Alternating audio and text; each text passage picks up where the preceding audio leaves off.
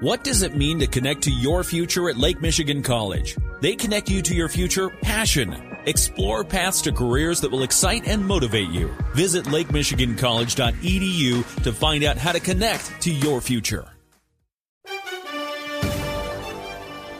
What was expected to be a breakout season for the Detroit Tigers ended with an exclamation point by the playoff-bound Seattle Mariners yesterday afternoon. Julio Rodríguez had a walk-off RBI single with the bases loaded to give Seattle a 5-4 win of the Tigers. The Tigers at the start of the year were not only expected to be better, but even a possible playoff contender. They finished fourth in the AL Central at 66-96, only one game better than Kansas City, who already fired their manager. The White Sox also were expected to be one of the teams battling for the AL Central Division crown, but the Sox late-season fade has them going home after a 10-1 loss to Minnesota on Wednesday. The Sox finished the year second in the AL Central, but their 81-81 record left them 11 games behind Cleveland. As for the Chicago Cubs, the Cubs won their final game of the season over the Cincinnati Reds 15-2. David Bote drove in 5 for Chicago as they handed the Reds their 100th loss this season. Today is an off day in Major League Baseball as the wild card round begins on Friday. In the NFL, week number 5 begins with Thursday Night Football. It's Indianapolis on the road at Denver at 8:15.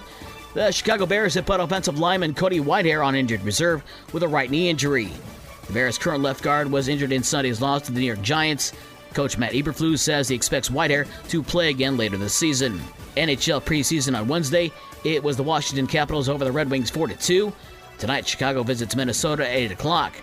NBA preseason last night, Indiana over the Charlotte Hornets 122-97. In junior college sports, women's soccer, St. Clair Community College and Lake Michigan College played to a 3-3 tie.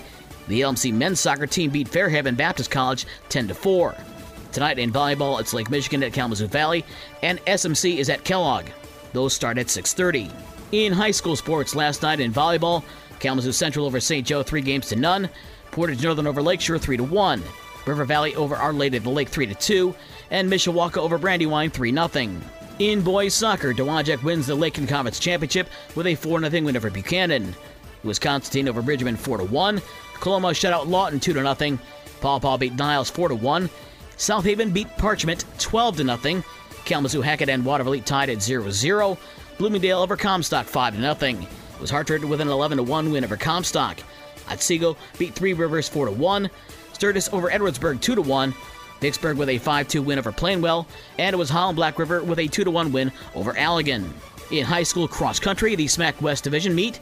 For the boys, Portage Central wins, followed by Portage Northern, St. Joe, Matawan, and then Lakeshore. For the girls, St. Joe takes first, then Portage Central, Portage Northern, Lakeshore, and then Matawan. For the rest of the scores from last night and the schedule of today's games, visit the podcast page on this station's website. With your morning sports for Thursday, October 6th, I'm Dave Wolf.